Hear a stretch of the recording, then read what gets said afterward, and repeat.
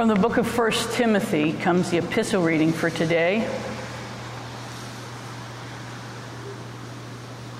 Of course, there is great gain in godliness combined with contentment. For we brought nothing into the world, so that we can take nothing out of the world.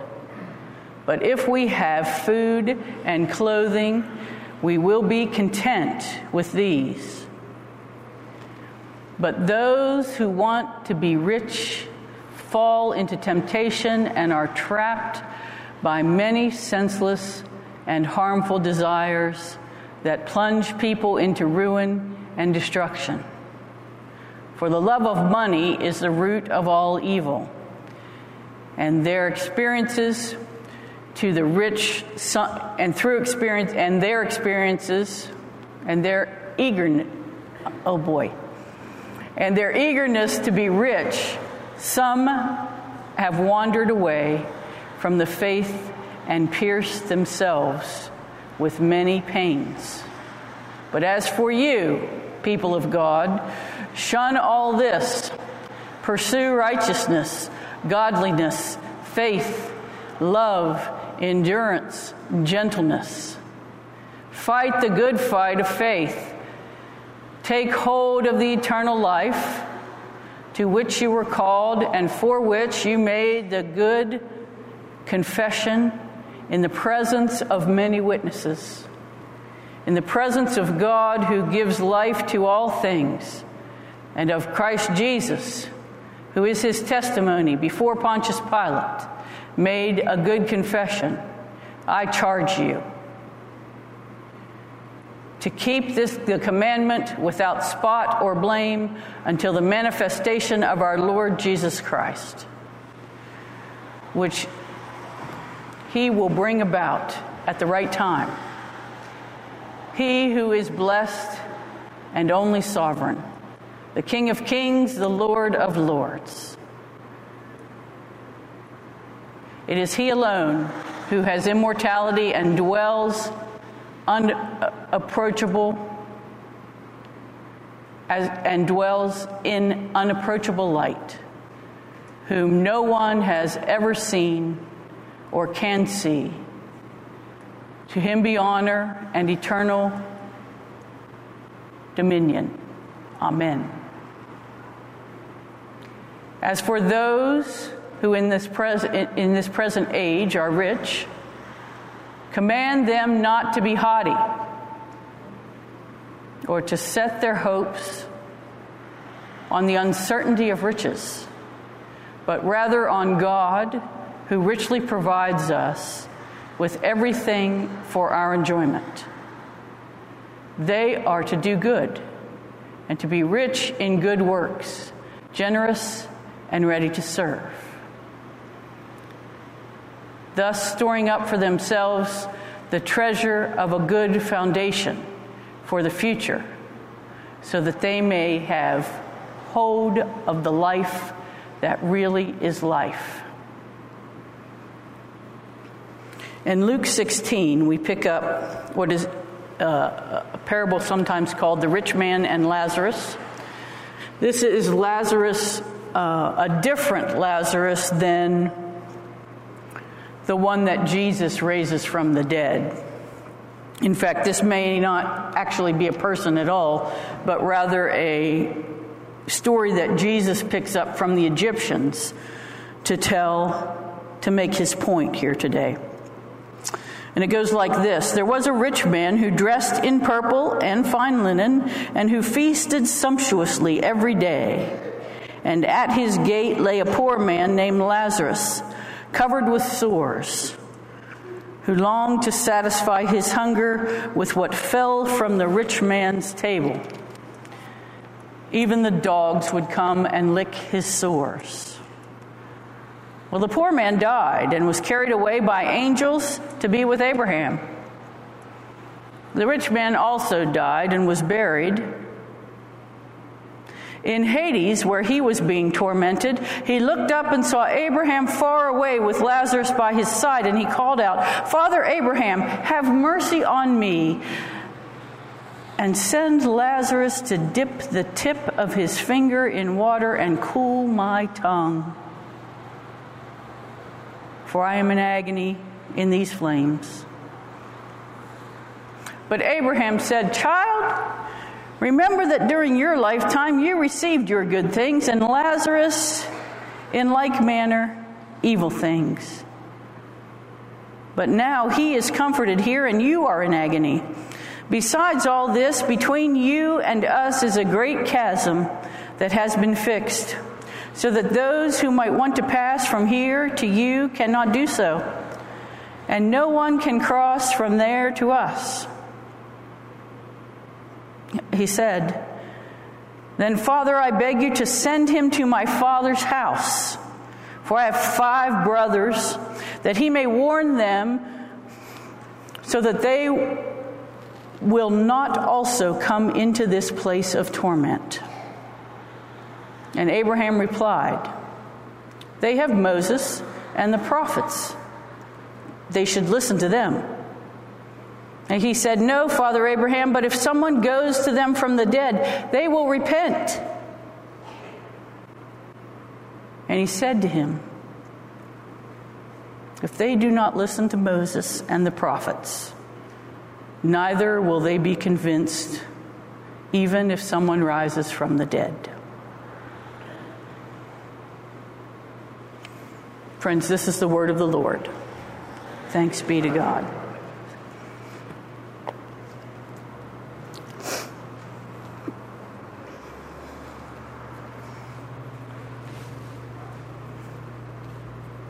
Wednesday night, I was at the YSS Good Samaritan dinner.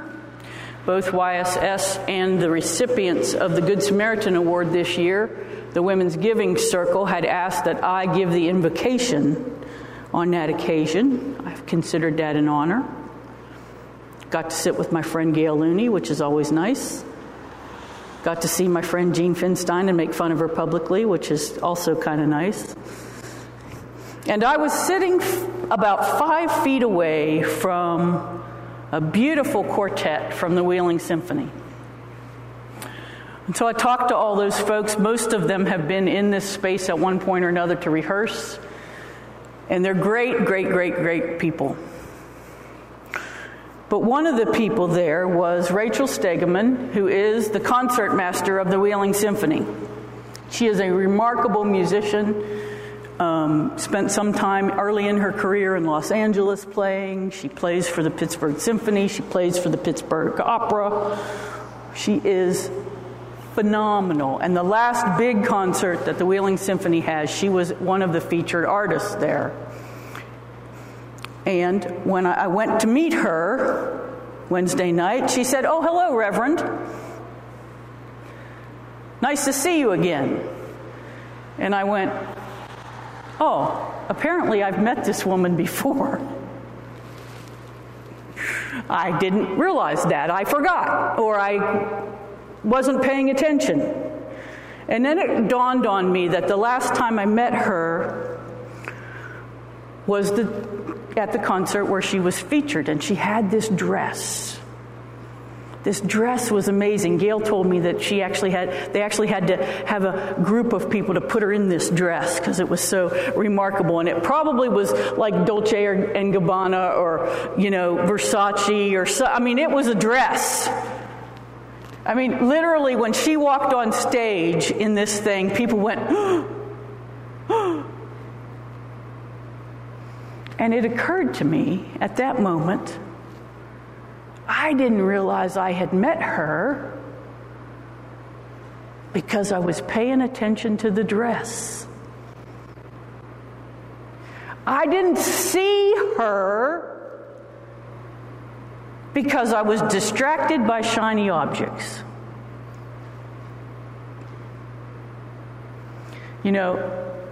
That's what's happening in this text.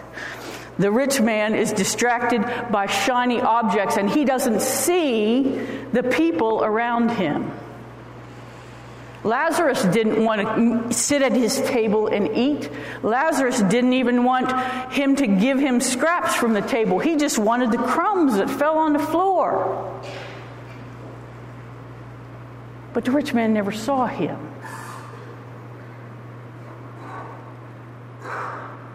Now, it does beg the question, if he had seen him, would he have done anything? Would he have let him have the crumbs from the floor? Maybe not.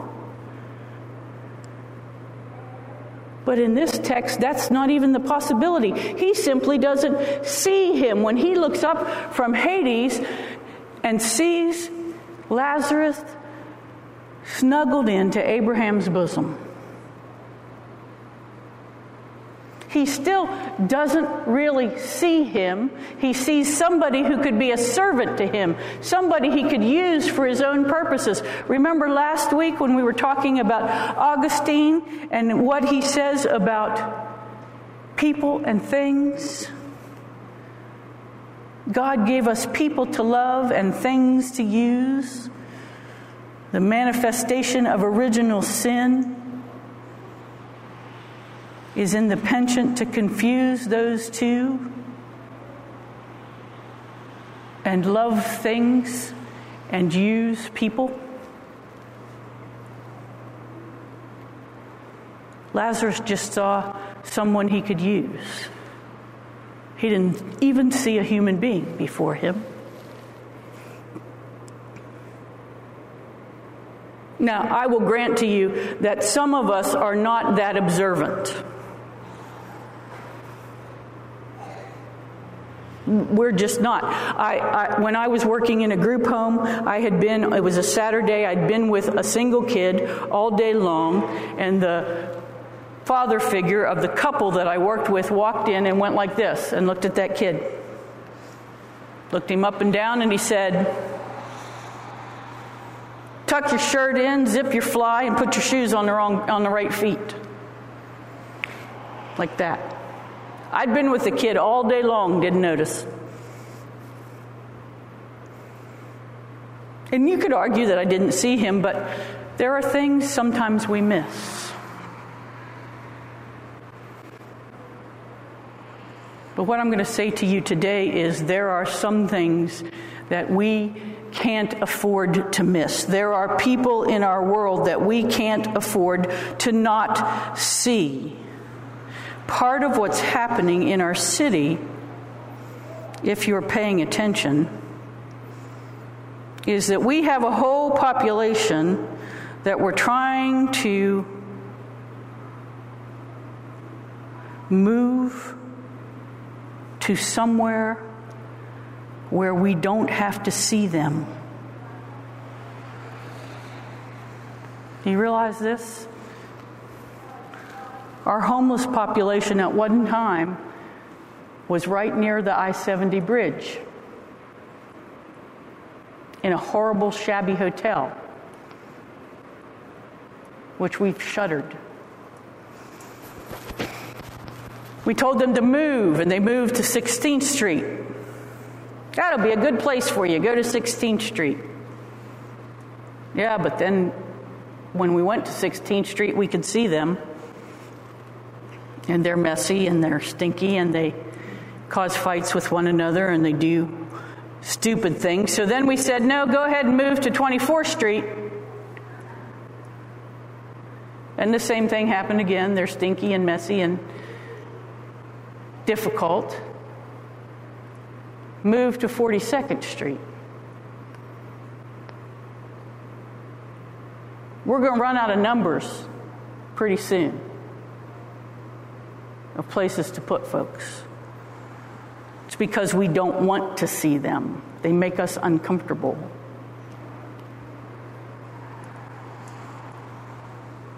I asked Crystal Bauer, who some of you know, who does what she calls street medicine, but I would say she also does street ministry,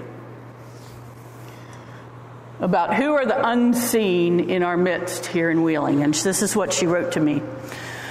The ones who suffer the most are my folks with serious mental illness, schizophrenia, schizoaffective, and bipolar. These are the people I fight so hard for. People who are so sick, they don't know how sick they are. They frequently die outside, and they don't have a support system due to their symptoms. I have one in jail I can't get out. I can't get at to help for trespassing to sleep in a garage. She knew she grew up in a house where she was neglected and physically and sexually abused. She also has a low IQ and is used by the homeless. Another older woman we are housing at a local hotel to the tune of $1,800 a month. Until last week, I have finally gotten someone to listen to me that she won't be housed until I can get her symptoms under control. I'm praying that we can get her into permanent housing soon. You notice that, right? She's helping a mentally ill, underhoused person, and because she's doing that, no one even sees her. My others are those who are sick from disease. They fall victim in this new, younger demographic of homelessness. I have a 60-year-old I'm paying to stay at the McClure who is living on borrowed time. Released from the hospital, falls asleep inside Catholic Charities, and someone steals his backpack with all his cardiac, life-sustaining medications in it. Every day he prays to die. His story is a heartbreaking set of horrible circumstances. I have men in their 70s. One does not have the capacity because of advanced dementia and a legal guardian, but the state allows him to stay on the street. We are getting him into housing this week, praying he can take care of himself. Also, there are kids aging out of the foster system at 18 and being lured into meth addiction. Kids who have years of trauma and pain, and someone out on the street offers them drugs to numb it. I have always prayed that these vulnerable people have a place in heaven because of the pain that they have endured here on earth. And then she ends in the way she always does, which always amazes me. She says, I still believe God is good.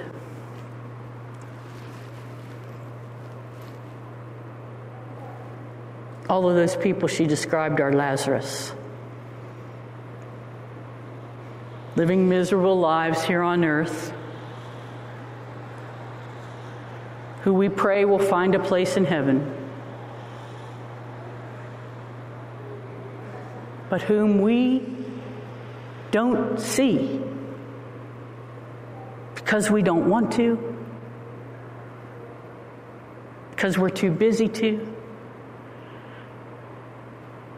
because we're not paying attention.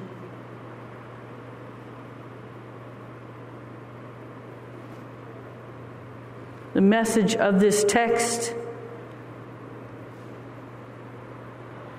is see the people around you. If you look this way or that way, in the seat beside you, you may see someone who has a different kind of story to tell. Someone whose kids are not in contact with them. Someone whose finances are falling apart. Someone whose business they're about to lose. Someone who is lonely. Look around, y'all. See the people in your space. That's the message of Lazarus and the rich man.